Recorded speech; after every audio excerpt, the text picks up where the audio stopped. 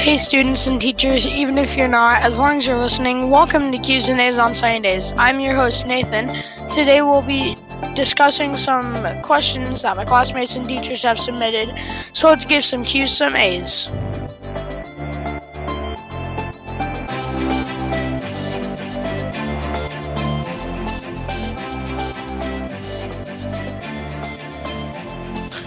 So our first question is, how do scientists track penguins in the Antarctic?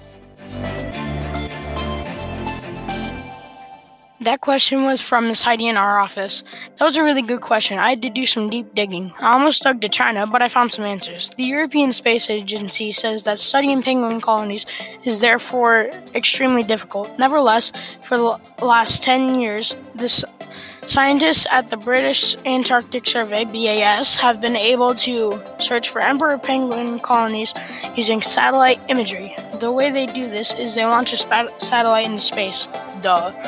But then the people on Earth use the cameras on the satellite to find penguins. After they find the group of penguins, it locks onto that group, or just one penguin, as they make their way around the Arctic.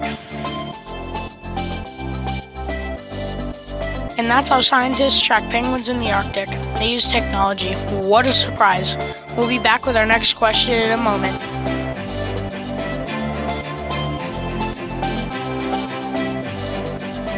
And our second question is, should we continue to invest in fossil fuel energy?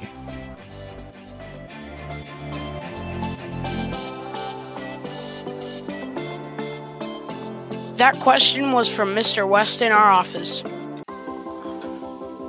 In my opinion, no. We can use electric cars with clean, renewable energy. We can also use nuclear energy. Using fossil fuels is killing the earth. And like the song by the music artist Lil Dicky said, "We love the earth, it is our planet." But anyway, we need to stop investing in fossil fuels. Instead of paying for gas, ride the bus. Instead of ordering food, stay home and order Domino's with their electric cars. And if you can, try to save up to get an electric car.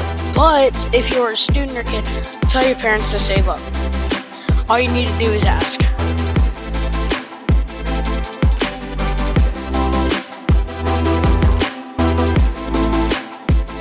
Thank you to our question givers, Miss Heidi and Mr. West in our office.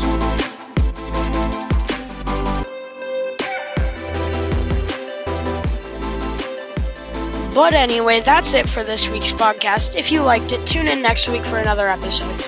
But this has been fun. I'm Nathan. This has been Q's and A's on Sundays, and I will see you next time.